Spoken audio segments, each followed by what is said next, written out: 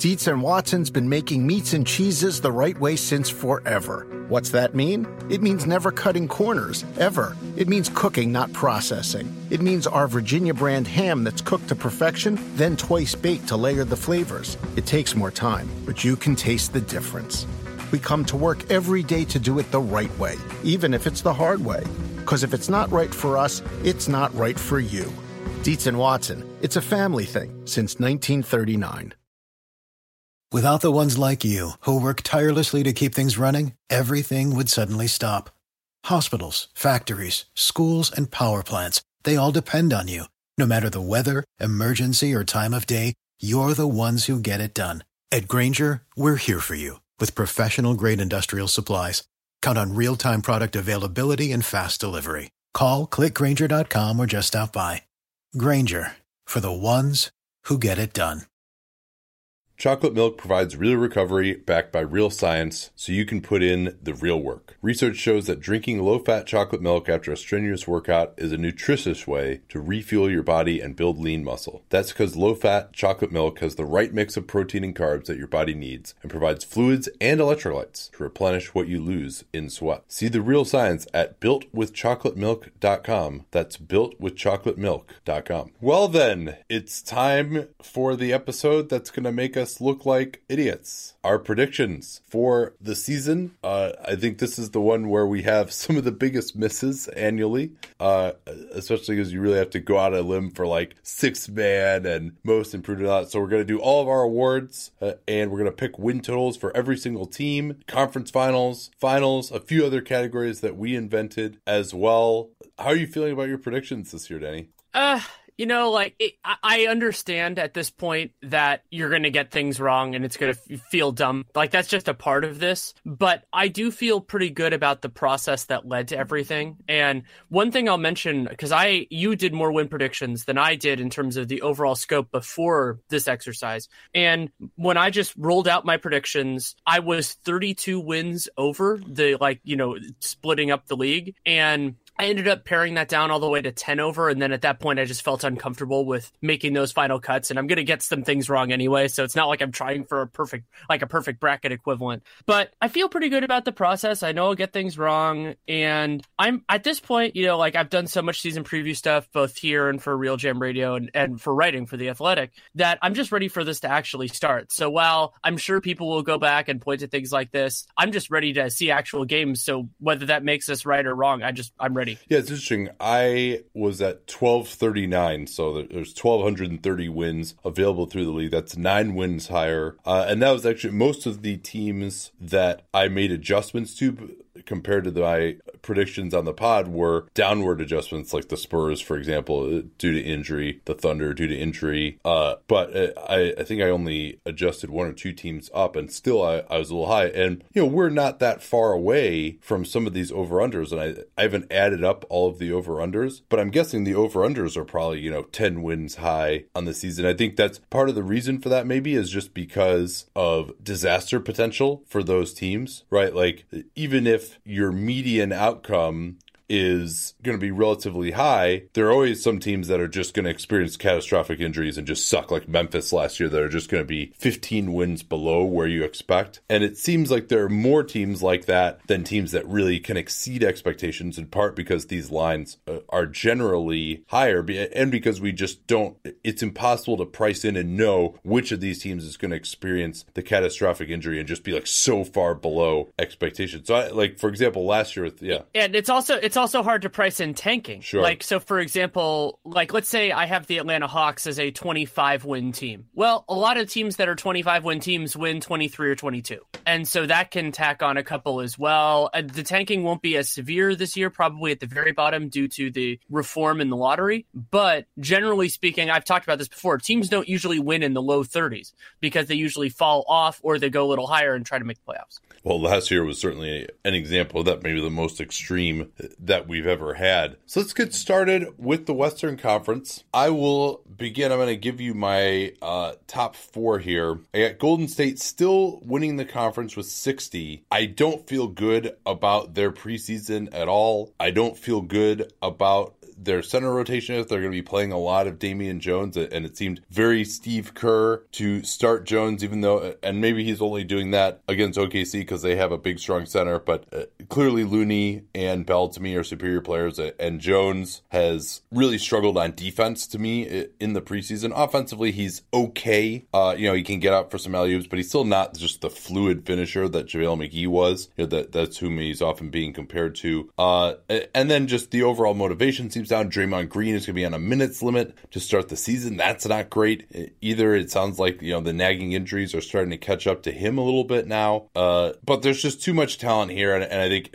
as I have said in preseason, at least for them, Steph Curry and Klay Thompson look awesome. And so I think as long as Steph Curry is healthy for enough of the season, it's hard to see them falling below 60, remembering, in fact, that they're 40-10 with Steph last year. You want to react to any of that before I go on?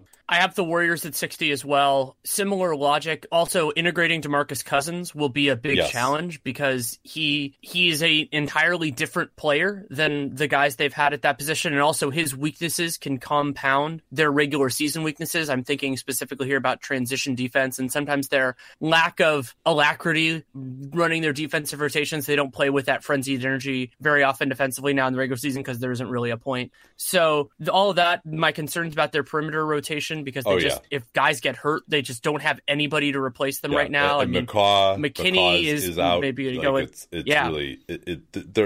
I should have mentioned that their backup wing situation just sucks right now.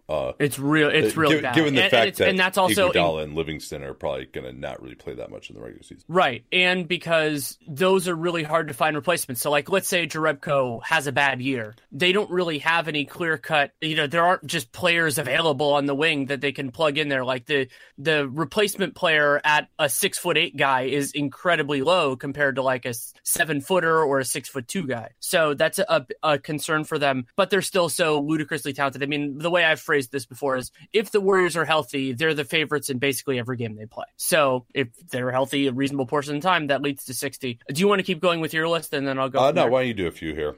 Okay, so my next kind of pack is Houston and Utah. I think Houston, just their offensive talent is ridiculous. Even if they take a step back defensively, they'll just beat a bunch of teams. So I have them at 56. I have Utah at 55, so just behind them. Utah has the combination of an elite defense and home court advantage due to elevation. So I think they will travel well with their defense and they'll beat teams at home because they're really good. So the little bit below, I could see that going in either order. There's an outside shot if the Warriors are down that Utah ends up with the best record in the West to me. I don't expect it, but I want to acknowledge the possibility.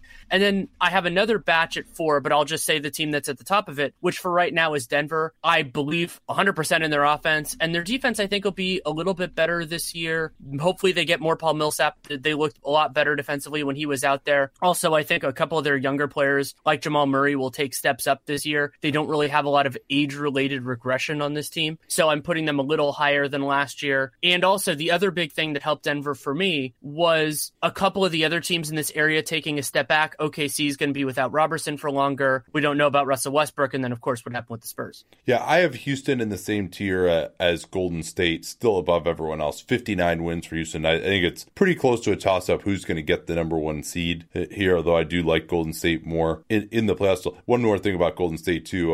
While it is preseason, Kevin Durant looks like he is just completely checked out defensively so far. And he's been another kind of pain point for them in the regular season when he doesn't try on defense. I've got Utah almost in a tier by themselves here, although you imagine that one of these teams below them will emerge to join them. I've got them for 52 wins, but like you, I see plenty of upside there for them as well. And I could see them joining in that Golden State-Houston group if they're down a little bit.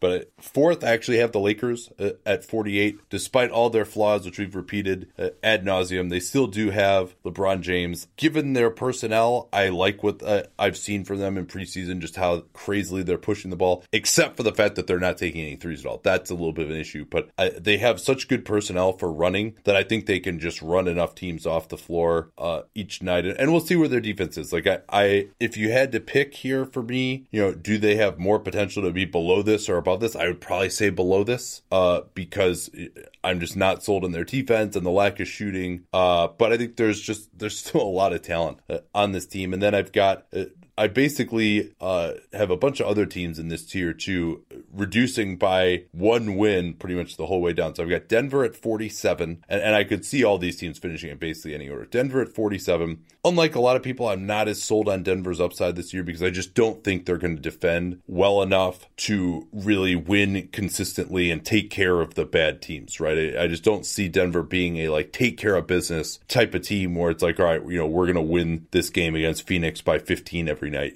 because the defense could fall apart any night.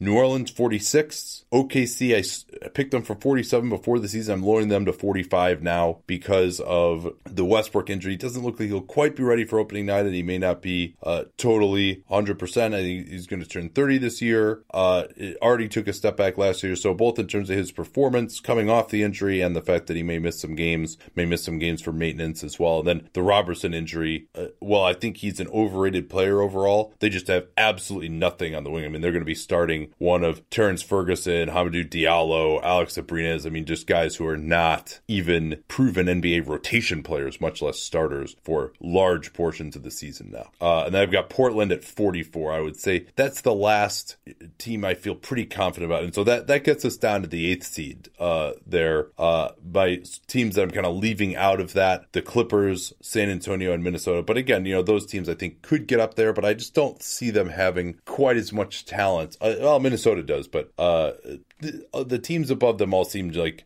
just more solid teams than those below them. But we could talk more about those teams after you go ahead with yours as well here. So I had Denver at the top of this tier, but they're absolutely in it. I have them at 49, New Orleans at 48. I really like a lot of the elements of this team. Anthony Davis playing more at center, I think, is going to help a lot. And I worry a little bit about their perimeter rotation, but I still like their talent a lot. I have the Lakers at 46. There'll be some adjustment periods with them. I think that's really what this is. They are just as good to me as Denver and New Orleans. I just have them a little lower because they have more to do during this season. And originally, Oklahoma City, I think I probably had them at or near the top of this group, but I moved them down to 45. So the Lakers at 46, OKC at 45. Then I have a little bit of a gap for Portland at 42, but I still have them in this tier. I just went a little lower with their projection. They've been so insanely healthy with their star players the last couple of years that I think of them more as like a 43, 44 win team. But if they take a little step back, they were one of the teams that I knocked down when I had to cut off some wins. And that's the end of my tier. So that's number 8. Well, and Portland, the Mo Harkless situation is very concerning to me. We saw that without him healthy, they really struggled in the playoffs. They struggled towards the end of last year as well, though Lillard was also hurt. Remember, they had like a pretty darn good lead for that 3rd seed, with like maybe 2 weeks to go, and they almost lost that lead with Utah coming on so strong, but also because they played pretty poorly down the end. So that is concerning. I might actually think about lowering them one, but I'll stick with the 44. I'm still a believer in those guys. But so Portland, is that your 8th seed also then? That's my 8. Yeah. Wow. So Denver 4, New Orleans 5. Again. Lakers 6, OKC 7, Portland 8. Well, I mean, I had San Antonio over Portland before DeJounte Murray got hurt. Like, so that I think some of the things that happened evened us out where we disagreed. Like in Minnesota, I had Minnesota. I think you had them higher than I did, but we both had them obviously before in the Jimmy Butler drama. I had Minnesota at 48 wins, and I've lowered them all the way down to 40. And I just don't know what to make of this idea that he's going to play now. Like, is he going to actually play hard? Is it really going to work? Like, I can't if they buy trade it him in season, and if they trade him in season, then you have all of that adjustment type stuff. Also, the fact that you almost always never get full value back, and also whether they do trade him or they don't, this team has amazing disaster potential because it could just fall apart a bunch of different ways. And also, they're not as resilient to injury. Like Tibbs runs his main guys hard, and they don't have a lot of capable replacements. I think about if Andrew Wiggins, who's been remarkably durable throughout his career, but like let's say, and Wiggins is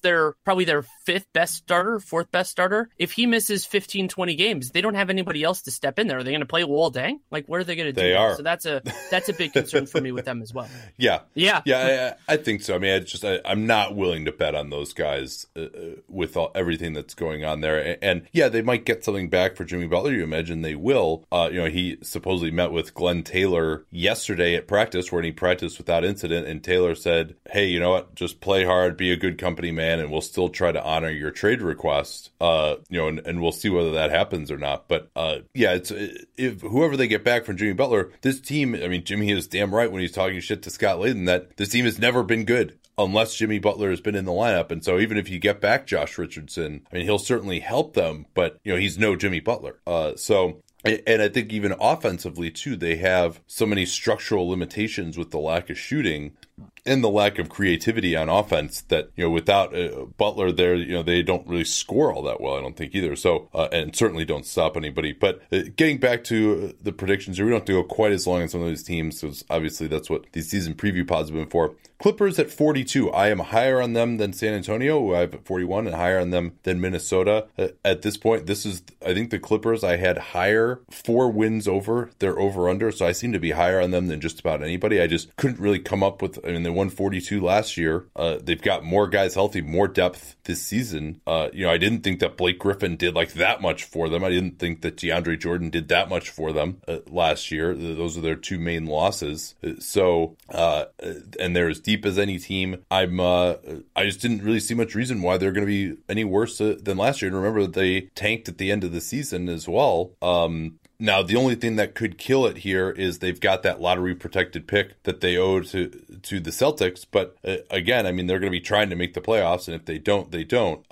You could just see them maybe falling out of it in the last week or 2 of the season and then doing what they did last year and killing this prediction for me. But I just like their talent a lot more than San Antonio, who with Derek White out, with DeJounte Murray out, I mean, they have one healthy, and they basically have 3 guards who are healthy on this team. Is DeRozan and Mills and Forbes. Am I forgetting anybody? No, I don't think you are. So I mean, they're I mean, all that talk we had about, I thought about DeRozan playing up the 3. Well, that's not going to happen for a while. Well, and like they had to start Davis Bertans at the 3 in the last preseason game against the Hawks. Like it's really now maybe Greg Popovich is just going to get so much out of them defensively playing these enormous lineups. Rudy Gay does look pretty good. I'll give him that. Oh, I guess they got Bellinelli. That's who we're forgetting.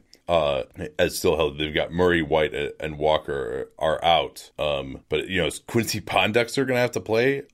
So I do think these guys can still defend okay, although Murray would have been a big part of that to me. But I just the scoring just is going to really struggle as far as I'm concerned. So I see them right at 41 wins. But again, that's they could have a 41 win point differential and win 44. I'm not saying that they are out of the playoffs at all here. I just have them a little bit below some of these other teams. We haven't seen it really with this mix at this point, and so and just as they just have no spacing on this team at all. The people who can space can't stop anybody. So I never liked that. Maybe Pop can get enough out of them, but I'm a little skeptical. Did you want to talk about those teams at all? Well, I have a 3-team tier here, and I originally had San Antonio. Obviously, they were in a higher tier before everybody got hurt. I'm worried about their offense. I'm worried about their defense. Really, second unit offense and everywhere defense. So I have the Clippers as my 9 seed at 40, Spurs as my 10 at 39, and then Minnesota right there at 38. And you make a good argument on the Clippers. Like it's one of those weird things. Like intuitively, I'm sitting there going, Gallinari is the Clippers up, right? Because I think you had the Clippers under at 38 on our. I did, and I watched them. I watched a little bit more of them, and what I started realizing was this idea that it's unrealistic to expect them to be less healthy. The idea that because they were just ravaged by injuries last year. I mean, Beverly, Gallo, Griffin missed a bunch of time when he was still on the team, and yeah, the downgraded center. Oh yeah, I mean Bradley basically barely played for them, and so you have all of those different elements that are in play. They're also a very deep team, and Doc did a wonderful job coaching. Now I think Doc's coaching job is actually in some ways going to be harder this year because now he's cutting the minutes of veterans who think they're going to play. And now he's going to have to deal with guys who think they should play more as opposed to like the hungry guys like Ty Wallace and everything else. But they're better talent. So I think that's going to be there. San Antonio 39, Minnesota at 38. Then I have a little bit of a gap before my next tier. So I want to see where you have Minnesota. Yeah, I had them at 40 wins, although I could easily see them I mean, I guess they still won or had the point differential of a 38-win team in the first Thibodeau year without Jimmy Butler. So I don't see them going that far below that. I mean, Towns and Wiggins presumably are a little bit better. They didn't have Jeff Teague. I think he'll give them more than Rubio gave them that year. I think they have a little more depth than they did. Taj Gibson's a quality player. I do like the fit of Tolliver there as well. So I've got Memphis at 36. That's one that I didn't do their pod, obviously, so I had to kind of come from scratch with that prediction. Dallas at 34.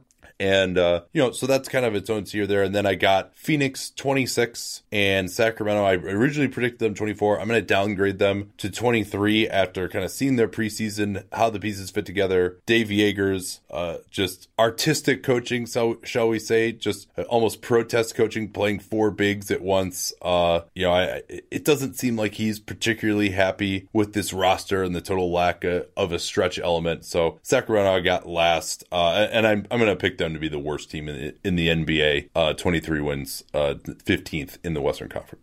So I have two tiers for the remaining part. Minnesota and Dallas in one, or sorry, not Minnesota. Dallas and Memphis in one of their own. 35 for Dallas, 34 for Memphis. I like both those teams. I could see them being above it. That's also why they're kind of their own tiers. I could see them winning in the, a little bit more, but then also could see it taking a step back. Memphis is such a hard team to predict this year. Then Phoenix and I think Phoenix is meaningfully better than Sacramento. Oh yeah. But when you have teams so I have Phoenix at 27, Sacramento at 24. And Phoenix, I see them as more of like a 30-win team, and that's including some downgrade with Devin Booker, whatever's going on. It looks like he's going to start the season, but whether he's 100%, hasn't played with the team. And here's the thing to remember about Phoenix, like they had the point differential of an 18-win team last year, right? I mean, Phoenix and Sacramento, they were both like, 29th and 29th and 30th and 30th in offense and defense last year. So if Phoenix gets to 26, that's actually like an 8-game improvement. Like that's pretty good. I mean, I know their over-under is 29 and like, all right, they signed Trevor Ariza, but like, and DeAndre Ayton has had some good points and rebounds games in the preseason, but I don't think he's going to be an effective winning player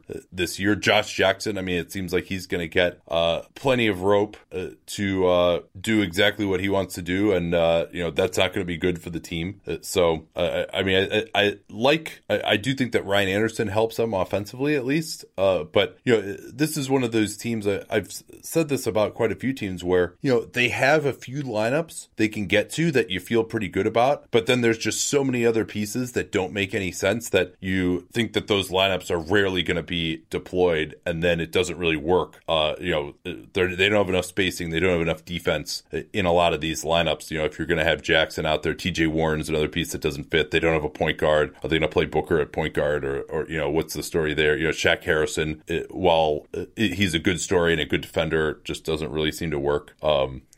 As an offensive player, he's just not even remotely interested in taking a three-pointer, and not someone who you're going to have the ball in his hand. So let's talk a little bit about our friends at SeatGeek. As listeners know, I spent time in Japan on the honeymoon. My wife really wanted to go to sumo wrestling. I'd never been. I thought it would be awesome to check it out. And then I discovered, to my horror, that SeatGeek, unfortunately, is not yet available in Japan. And I was reminded of just how miserable the ticket buying process can be with the ticket brokers and just not knowing whether you're getting a good deal, and this feeling of like, all right, I'm just sick of looking, I'll just buy this one, but wait, what if I go to one more site, I might get a better deal? Well, SeatGeek saves you so much time and money over the traditional online ticket buying process. First of all, every purchase is fully guaranteed, so you can shop for tickets on SeatGeek with confidence, but they also rank every ticket based on value, so you look for that beautiful dark green dot, and that ticket is the best one in that area, the best value for its location. And then they also aggregate ticket selling sites together,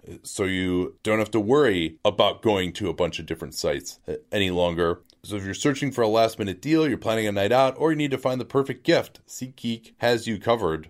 Best of all, if for some reason you haven't tried SeatGeek yet, you can get $20 off your first SeatGeek purchase via that familiar promo code CAPSPACE. Easy to remember, we talk about it all the time in the program. That's promo code CAPSPACE for $20 off your first SeatGeek purchase. SeatGeek, life's an event. We have the tickets, and don't forget to use that CAPSPACE code. Let them know that you came from us. So let's talk East here. I'll let you start things out. In terms of talent, I have the top as a 3-team tier, but I do not. I have Philly below the other two in terms of expected record, just because they have more downside risk. They haven't proven as much. I have Boston at 60, so that would be tied with the Warriors for the best record in the NBA. I have Toronto at 56. I originally had them higher. They were one of the teams that got a couple knocked off due to the adjustment that I had to make. I really like Toronto. I think they could win a lot of games. So I could see it being higher than that. It was one of those. It's like, need to move it a little bit. So I have them, and then a little bit of a gap, and then Philly at 54, which is still high for them. I might end up moving this down a slot or two if I want to try to reconcile this and get it closer to flush. But I see those as unquestionably, to me, the 3 best teams in the Eastern Conference as of now. I actually have Toronto one ahead of Boston with 58 wins. Boston, interesting, with Gordon Hayward looking like he's not even really close to back right now. Kyrie Irving probably going to get a lot of rest. And as good as this team is, they have not really scored that effectively without Irving on the floor. They do have solid depth. They're going to defend. I don't see them, again, this just has the feel of such a talented team that I don't see them defending quite as hard on an every night basis, because they just kind of don't need to. Last year they needed to be that good defensively to win games.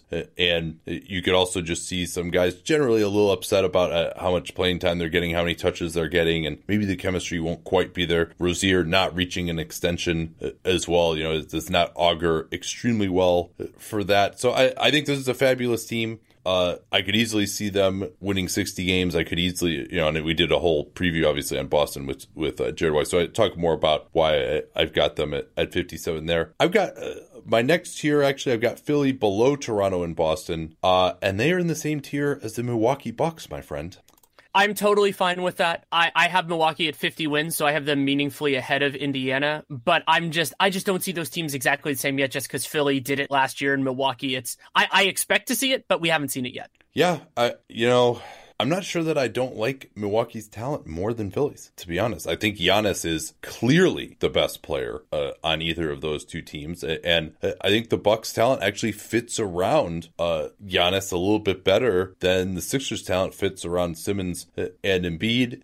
And maybe Embiid is just going to be so good this year that that won't be true anymore. And the fact that he's in better shape, I really have liked what I've seen from him in the preseason in terms of posting up. But this Fultz experiment, I predict, is not really going to go that well, unfortunately. And I think that's going to cost them some wins early on. I think their lack of depth is going to cost them some wins early on. Wilson Chandler, no indication that he's close yet coming back from that hamstring. They're going to manage that extremely conservatively. They're really relying on him as well. They're relying on Robert Covington to hit shots also, which has kind of waxed and waned throughout his career. So I've got Philly at 53, Milwaukee at 51, but I think it's very possible that Milwaukee could actually finish ahead of Philly this year. Then I've got Indiana at 48. The vibes coming out of there in the preseason are not amazing. Miles Turner has not looked awesome, but Oladipo is still a boss. Tyreek Evans maybe it won't be as good as he was last year, but he's still solid.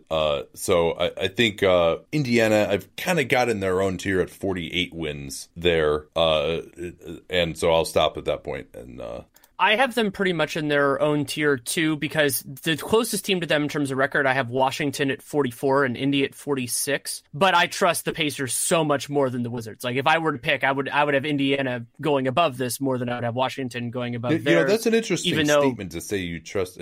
And I agree with you. I like Indiana more. But I mean, Washington has players that we are more familiar with who have been playing at this level for longer, and they've been at this level longer with this core than Indiana.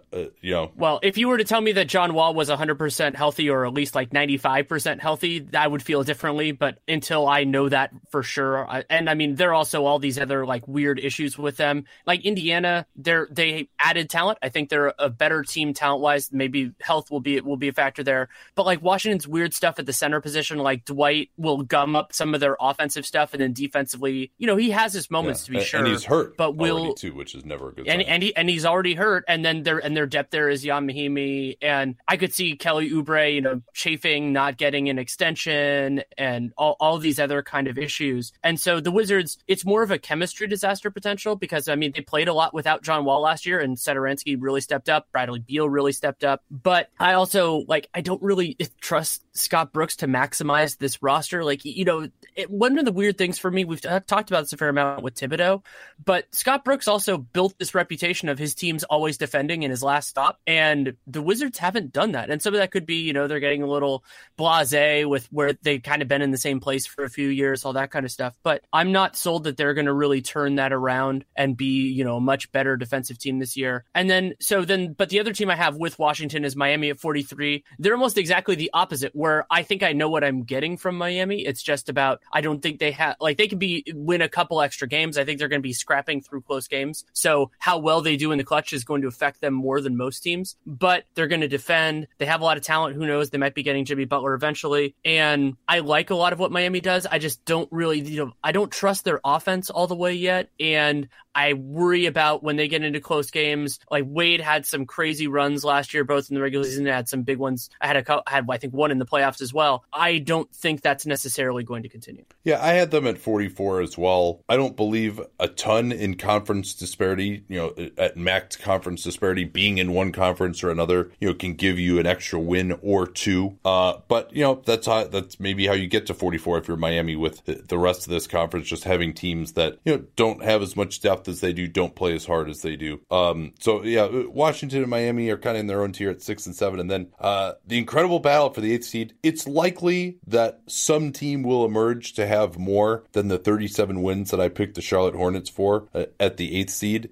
But I'm just not sure what individual team that is. So I've got them at 37, Detroit at 36. That one could go either way. I see those guys as kind of the ones battling for the 8th seed. Of the teams below them, I guess Brooklyn is probably the most likely to emerge as to get into there. Maybe Orlando as well, though I'm not sure necessarily maybe why I think Orlando is better than Brooklyn. I've got Orlando with 31 wins, Brooklyn 30, and then Cleveland also with 30 as well. That's another team that I did not get a chance to do the team preview for. I think I'm a little bit more optimistic on the bottom of this group, but so I have Charlotte getting the 8 seed with 39 wins. Oh, baby. I don't trust them or Detroit. I think the top 7 is pretty solid, but then I don't trust either of those 8 seeds, and so I pushed them down both a little bit. I wasn't going to give them a boost just because I don't like the bottom of the East. And so the 39-38. Then Brooklyn, Cleveland, Orlando, they kind of finish out.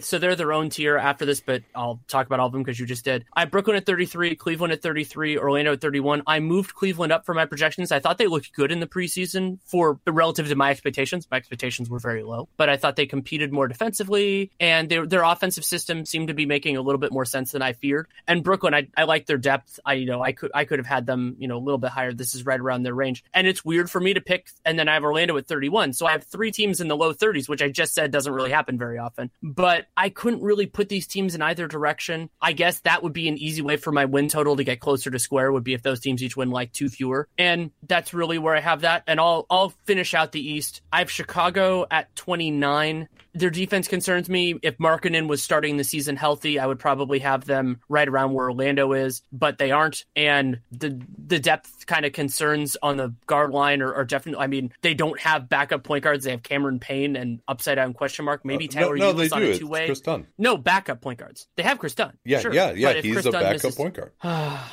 And so that's a big concern for me. But I do think I originally actually had them higher because I thought of the idea that Hoiberg will run through the finish line just like they did last year, where they should have lost a couple extra games. Though they got Wendell Carter, and I think that worked out pretty well for them. Then I have the Knicks at 26. I have them as below a 26-win team without Porzingis, and then above that with him. But I think they'll ease him back in. And then I have Atlanta as the worst team in the league with 22. I could see them winning more, but I also see them being more comfortable, just kind of easing into it and not really pushing as much at the end of the season. And Sacramento doesn't have their own pick, so I think that'll push them up a couple wins. I think those teams are pretty similar in terms of talent, but the incentives are different, so that's why I have them in slightly different records. Yeah, I could see maybe Atlanta having the worst record, but Sacramento being the worst team. That could be possible by the end of the year. Finishing out to Chicago, 27 wins for me, and then I've got the Knicks all the way down at 25. They're one of the biggest differences with their over-under, which I was 29 the last time I checked it. So as I said, I'm at 1,239 wins overall for the league. I tried to explain that. few other categories here. The bottom tier of teams, I think there are a clear 4 worst teams in the league. Those are Atlanta, Sacramento, Phoenix, and the Knicks. Phoenix, I could see getting out of that category. Chicago, I could see falling into it. Orlando, you could see falling into it as well. So maybe it's even fair to say Atlanta, Sacramento, and the Knicks. Phoenix probably has more talent than those teams do at this point. What do you see as the bottom tier, in contention for the worst record in the league teams?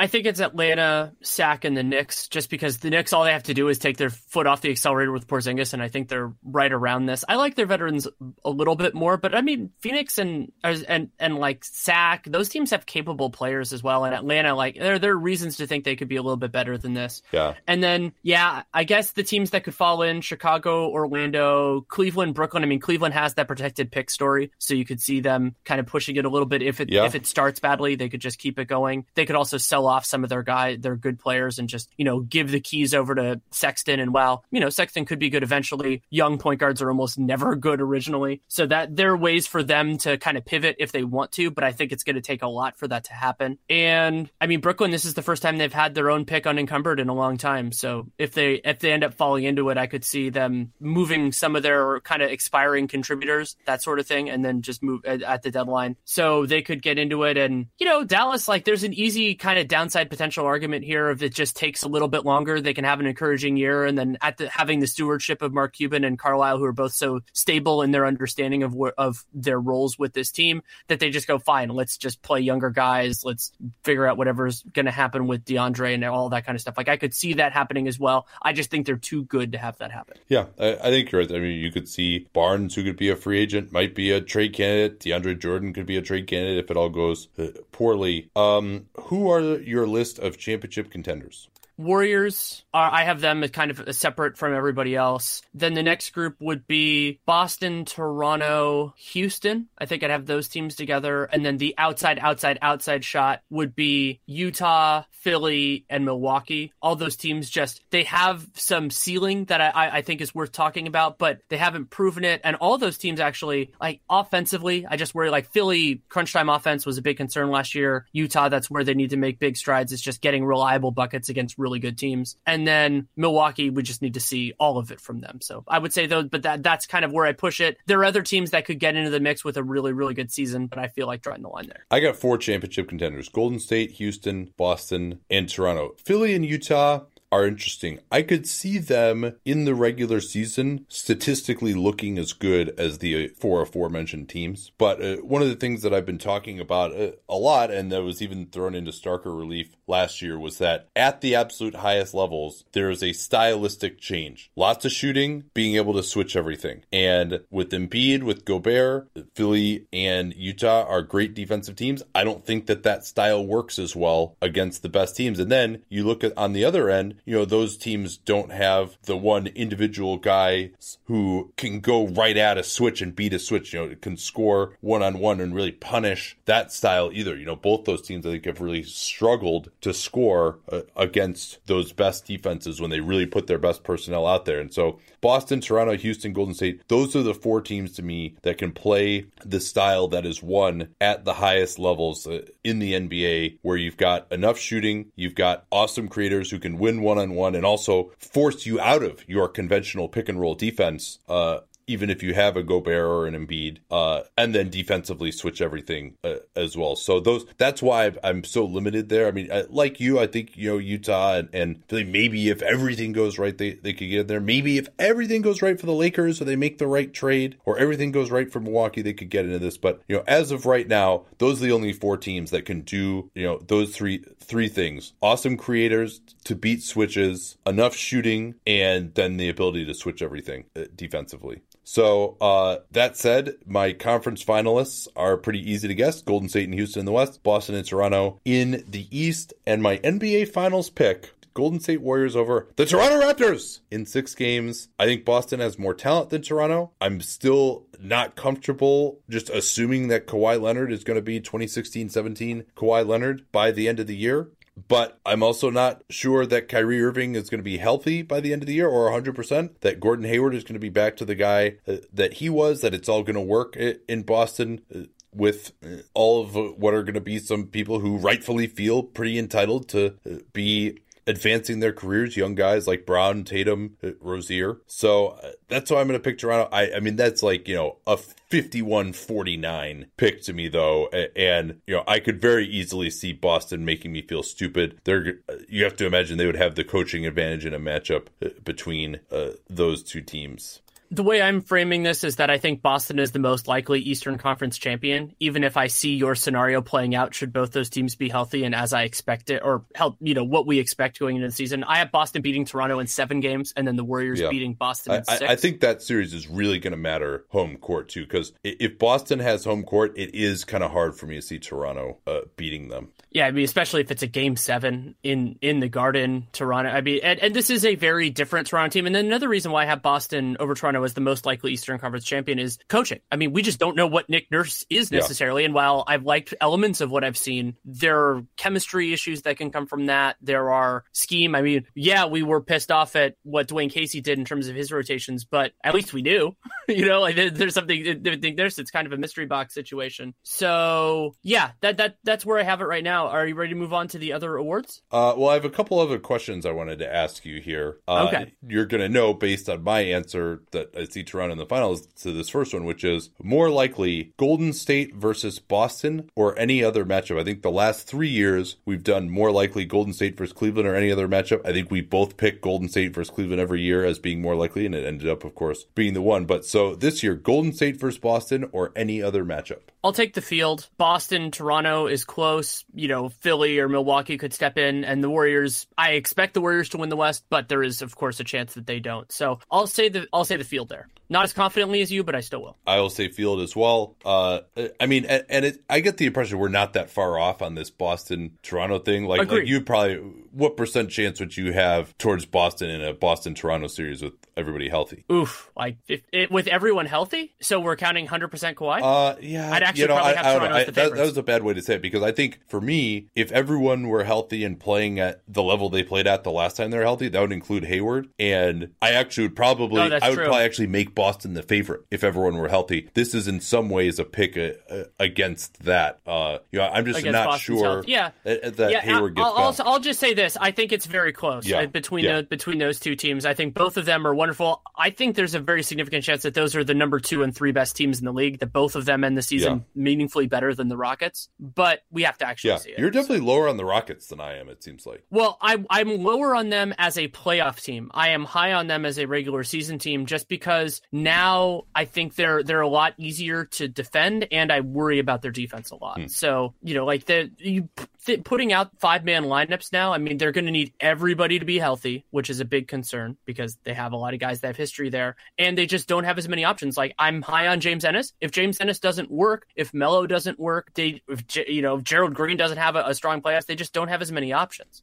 All right, last question here. More likely Golden State winning the title or the field? I'm going to go with Golden State, but I don't feel great about it. I think that could end up shifting over the course of this season, but they're just so incredibly talented and they can handle a lot of what different teams can throw at them. And I don't think Boston and Toronto, as currently situated, can handle everything that the Warriors throw at them. Like Steph Curry is a big logistical challenge for both Toronto and Boston, just because they have other good defenders, but they don't really have the right kind of guy for him. They have a lot of guys to throw at Durant, just like they do at Kawhi. But I think the Warriors are meaningfully more talented than those teams. They're also well coached. And while Steve Kerr doesn't always sweep the leg as much as I think that he should with their talent, I think that they'll be able to make it work tactically, even if Toronto and Houston, just like Houston did last year, and Boston all have the ability to give them a really tough series. I'm going to go with the field, and not necessarily because I wouldn't favor a healthy Golden State team over any of these teams in the matchup, but just because I think Golden State has been relatively lucky with injuries. This, especially with the way Draymond Green is starting this season. We've seen the last 2 years, Steph Curry and KD have had these MCL sprains that could have torpedoed their season had they just occurred at a later point in time. And I don't think that they're quite as dominant. I'm not necessarily sure. I think their odds of having home court are lower than they used to be, and that they could even not have home court in the finals as well, which wasn't really a possibility in past years, it seemed like. And, these guys are getting a little older.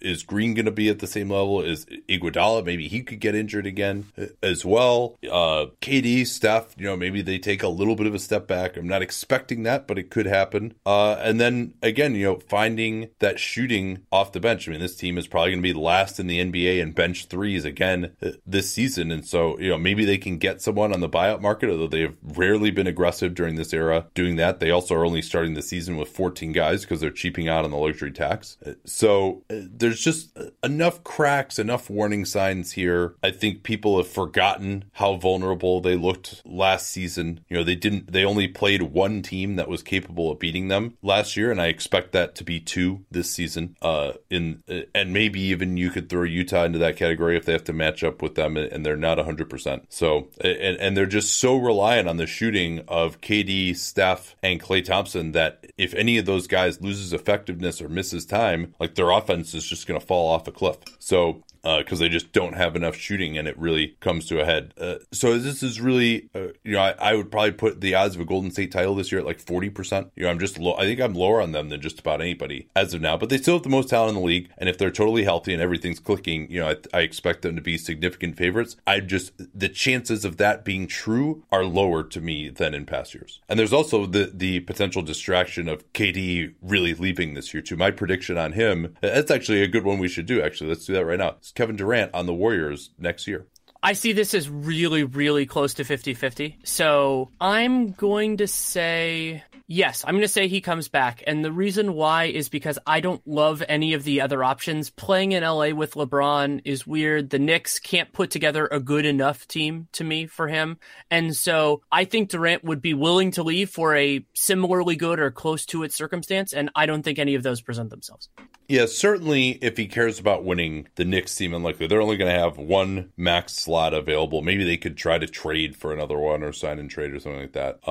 I'd say if the Warriors win I'll try and do this a little bit more rigorously here. If the Warriors win the championship, which I'm saying has a 40% chance of happening, I think there's a near 100% chance that he returns. No one of significance has ever left a championship team before. You just won 3 championships in a row. It'd be really hard to leave something like that. If they don't win it, I could see it being like a 50-50 proposition, especially, it would be the manner in which it could happen to me would be very interesting as well, right? Like if there's just a big injury and they lose, okay, maybe that means he's more likely to come back. If they just get beat, and if they do get beat, by the way, with their full strength, it's going to be so ugly, such a meltdown. It always is for these teams, right? The 91 Pistons, the 2011 Lakers, and these guys have a lot of hubris, earned hubris, but it's really, I think, going to be so ugly. I mean, especially all the stuff that they get into with the refs and whatnot. So, I think there's probably about a 50-50 chance he leaves, maybe even more than that if they don't win the championship. So I'd say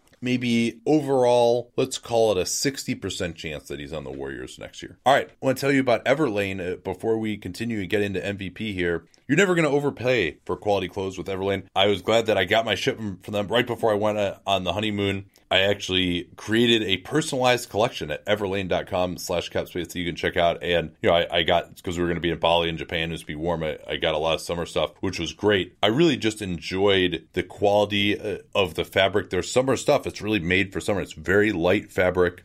Some of those Henley shirts that they have are fantastic. And not only do they have a lot of quality, but they're not making you pay for a brand name markup. Their prices are 30 to 50% lower than traditional retailers. And they tell you their real costs. They want you to know what you're paying for and why. And they're just so transparent about everything. Their materials, the ethical factories that they work with. So go to that everlane.com/capspace URL. You'll get free shipping on your first order. You can see the stuff that I got from them as well. Once again, that's everlane.com/capspace. And let them know at that /capspace URL that you came from us. I struggled with MVP this year more than ever, I think. And the reason for that is we continue to see this growing disconnect between the regular season and the postseason. If you wanted me to list the 3 best players in the NBA, Well, that'd be Steph Curry, Kevin Durant, and LeBron James. None of those players is higher than 3 on my list, though. I'm going to go out on the limb and say that number 1 this year is going to be Giannis Antetokounmpo. His jump shot looks good. He looks to have reworked his form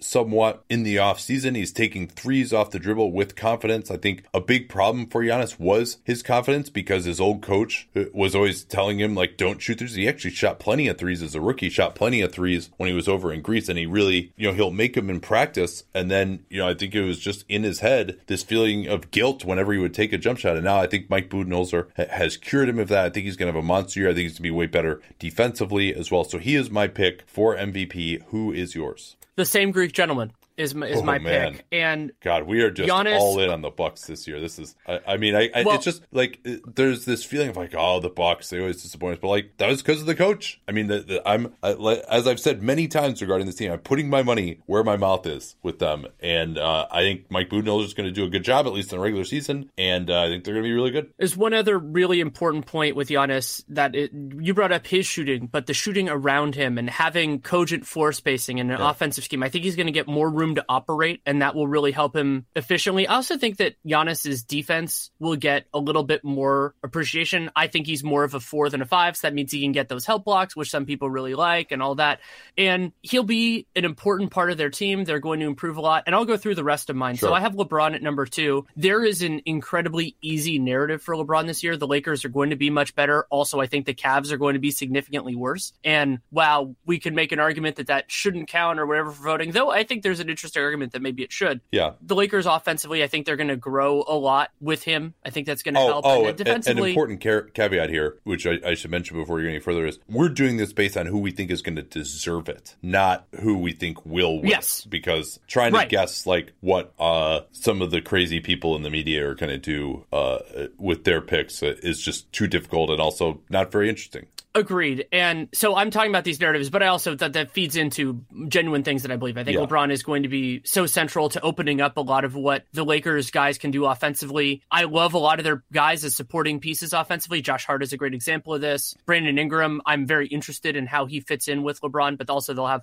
now a lot of time to play without him too. Like when he's not on the floor, they can put out some really strong lineups. I worry a little bit about the center position with them, but they'll do some interesting things. My number 3, so I've said a little bit that I think James Harden's candidacy this year is underappreciated. I think Harden has a strong chance to repeat.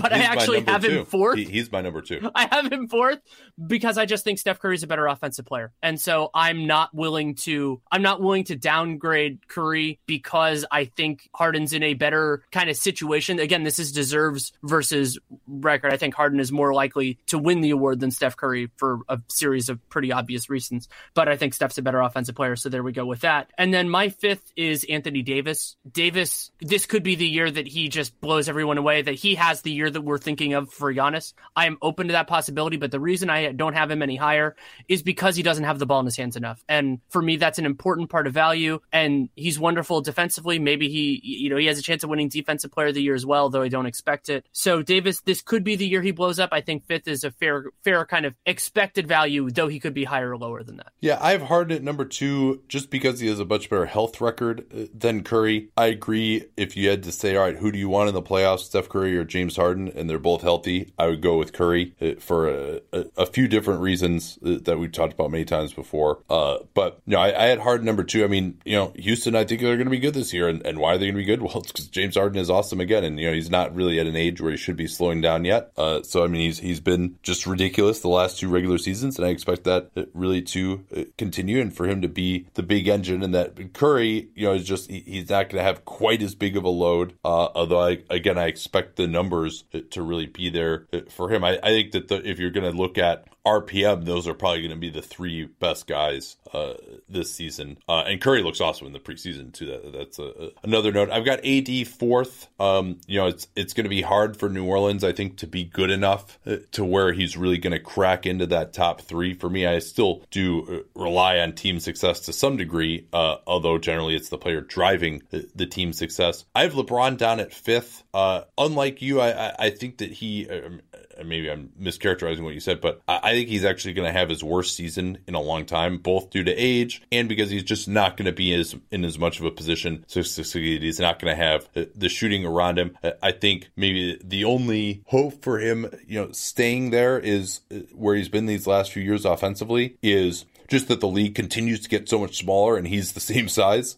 I guess that's like reverse Dazed and Confused there. But so that even if there is more double teaming, that he's just going to be able to overwhelm the people guarding him size wise even more. And there isn't as much rim protection. I actually talked about that on a pod that should be coming out this week with Ben Taylor, where we kind of finished up our greatest of all time discussion from a couple of weeks ago. And then I've got KD 6th and Kawhi 7th. And Kawhi being 7th, if you asked me who was most likely to win MVP, I would definitely have him above KD. I would probably have him above Curry. I might even have him above Anthony Davis. But this is more just a prediction of what I think is most likely. But Kawhi has such an easy narrative. And if he gets back to being the player that he was 2 years ago and drives Toronto to 60 wins, I think that's very easy. And he was just awesome. He would have been my pick for MVP last year. So him being 7th is really more about just not being sure that he's back or at least back to quite the level that he was. If he is at that level, he probably would be my number 1 pick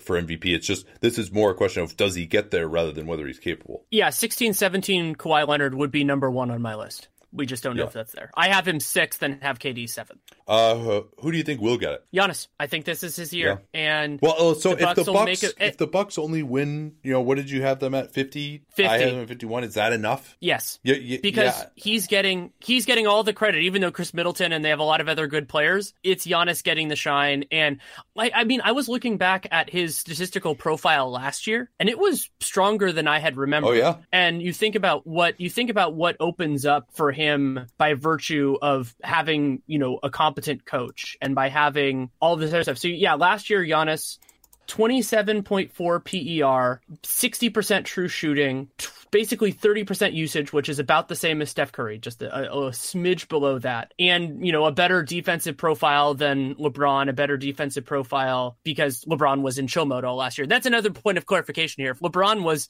trying more on defense, I could see him being higher, but I think he'll be in chill mode. But yeah, so Giannis, if he just takes a modest step up from that, and I think he could take a more than modest step up from that, he's going to be ridiculous.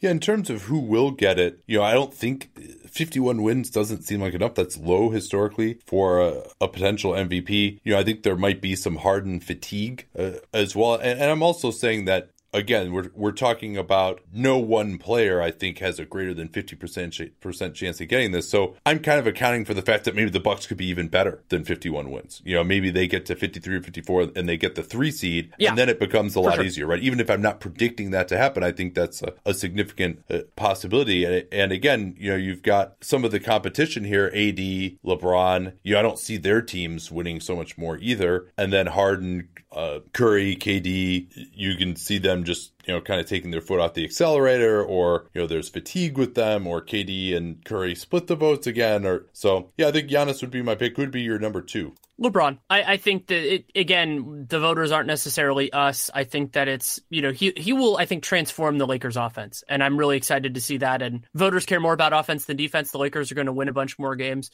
And that's one of the other things that goes against Kawhi's case is that there's a significant chance they they have a really good year and don't win as many games as last year just because they had a crazy year. And so I could imagine that more kind of like people who aren't watching the nitty gritty of it the way that we do might see that and go, well, how can I vote for somebody if they didn't win as many games as last year? And that they replaced him with DeMar and all this other stuff. And so even though they played over their heads last year, I could see that being a potential issue. So yeah, I would have Giannis, then probably LeBron and Harden are right next to each other, but I'll go LeBron over Harden, partially due to that fatigue argument. And then I don't want to go after that. Yeah, Harden would be my number 2, most likely. LeBron, probably number 3. I want to do an ad for ourselves here. Our patreon.com/Duncan Leroux. We're starting off a new initiative here. We're going to have ad-free episodes for the next 2 weeks. See if it drives some subscriptions. A lot of people have asked for that, have said they would subscribe if we had it. On days where we don't record right at night. Those should be up at the same moment that the show is released at patreon.com/Duncan LaRue. And because Liam is going to be the one who's editing out the ads. On days when we record late at night, it probably won't be up until the morning Eastern time because he's in Eastern time zone. I'm not going to make him stay up till 3 a.m. just to edit out the ads. But by the next morning, you should have pretty much every time now, if you are a Patreon subscriber, an ad-free version of the show. People have said that's important to them, so we're going to have him do that. Obviously, we have to pay him to do that. So, but if it ends up that we get more subscribers, that's something that we will definitely continue. So please check that out, patreon.com/Duncan LaRue. What else do our Patreon subscribers get, Danny? They get at least one exclusive longer form podcast each month. So that's usually a mailbag show that we do. And then they'll also get Danny's Storytime, which is audio versions of my pieces when I get permission from the outlet that is publishing it to do that. So that's basically everything they do for Real GM. And then for The Athletic, I have to ask each time. But so a lot of times they're pretty cool with it. So we'll go through that. Also, salary cap sheets. That's a great resource. And as we're going through it, I know that we did one for the Knicks after the Noah stretch. That was a good one. Yeah. And so as moves happen, at some point, presumably Jimmy Butler is going to get traded. So there will be salary cap sheets from that.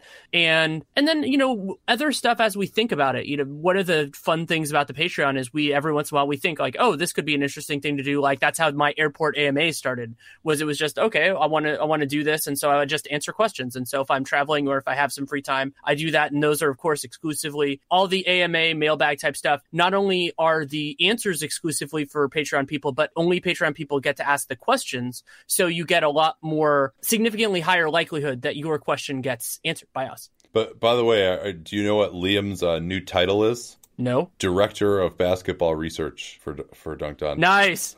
Although I wanted to consult with you on this too. Should we just make him Director of Insight and Foresight? I think maybe we should just change it to that. I don't know. I kind of want to be Director of Insight and Foresight. Yeah, that, by the way, if you don't know, is Rob Hennigan's actual title with the Oklahoma City Thunder when he returned there.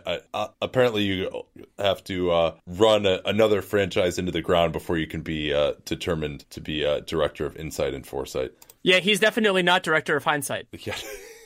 All right, Coach of the Year. I've said previously that it should just be Greg Popovich and Steve Kerr, that those are the best coaches every year. That is no longer the case for me with Kerr. I mean, this is a regular season award. I don't think that Steve Kerr is a great regular season coach anymore. And, maybe he is because he's keeping the team fresh or whatever. But, he was certainly not the coach I would want to have, the number one coach I want to have if I wanted to win games in the regular season. His approach has changed, and perhaps so. I mean, he's not concerned about regular season's awards, but, the reality is he's not driving his team to wins in the regular season. He's not playing the best lineups. He's not trying to really push these guys in year 4. So I kind of take him out of that. Greg Popovich, certainly always in that conversation.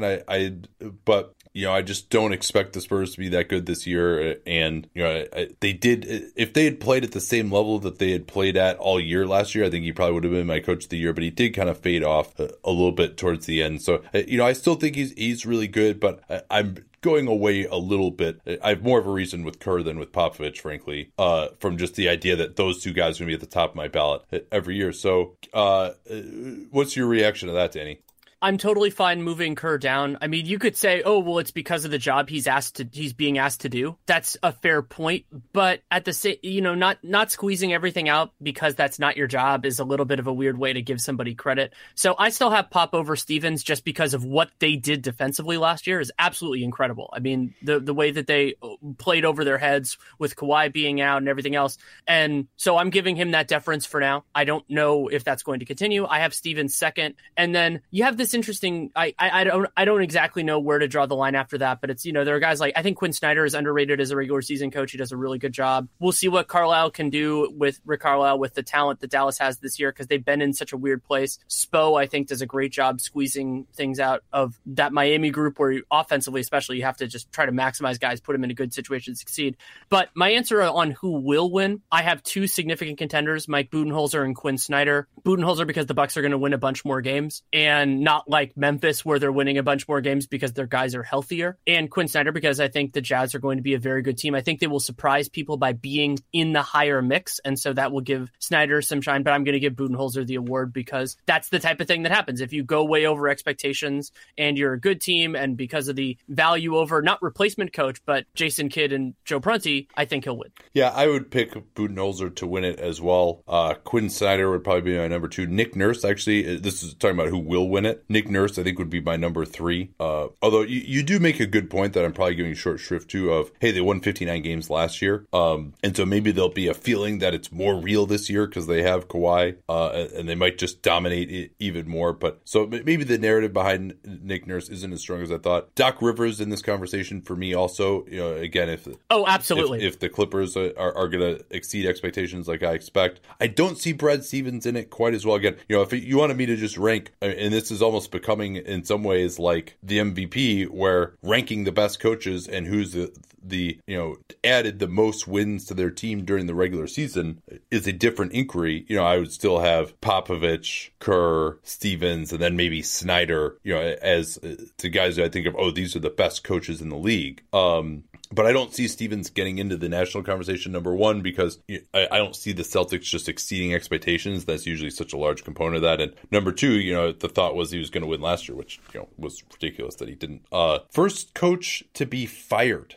I spent some time on this because I hadn't realized how many coaches at the bottom of the league changed over this past year. I mean, so basically it's hard to expect any of those guys to be the first coach fired. So that leaves Dave Joerger as significantly the most likely. He's already thrown some shade at the front office, and that's always a sign that maybe things are shaky. I mean, I think the groceries that have been bought for him are not good, but that in many ways does not matter. But I wanted to go through my list of other contenders. Well, here, can I talk about Joerger real quick? Sure. He was my pick as well.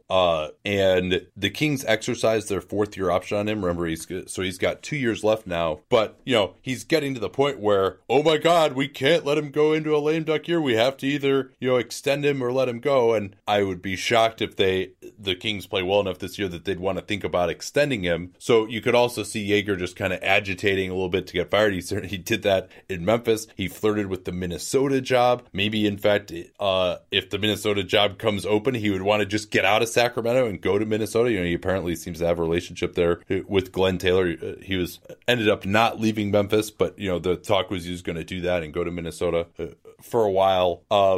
But yeah, I mean, Joerger seems like the obvious pick, and then I expect the Kings to suck again this year, which helps. But yeah, you're going to go through the rest of your list. Yeah. So the other teams on my list, coaches on my list, are not coaches that if the season goes to my expectations would be fired. Right. But if it goes differently, I could see. And so I'm going to start that with Mike Malone. I mean, it seemed like there was a discussion about whether to keep him this year. One of the few things they can still change in Denver is the coach. Scott Brooks, similar argument. Then he's making too much money. He wasn't on my list. I mean, they've made the playoffs both years. And also like Grunfeld. I can't imagine Grunfeld changing horses midstream at certain moments. I could just see the season just going south. They're paying him $7 million a year. Like, it's really hard. I'd forgotten it was that high. Yeah, I mean, that was a crazy coaching contract. And other than Malone, these aren't in particular order, but the other ones that I had, so Scott Brooks, Ty Lue, if this season really goes south, he signed an extension pretty recently as well. Luke Walton, LeBron can be very tough on coaches. He should have been on my list. Billy Donovan, if OKC, if it turns for them. Ooh, yeah.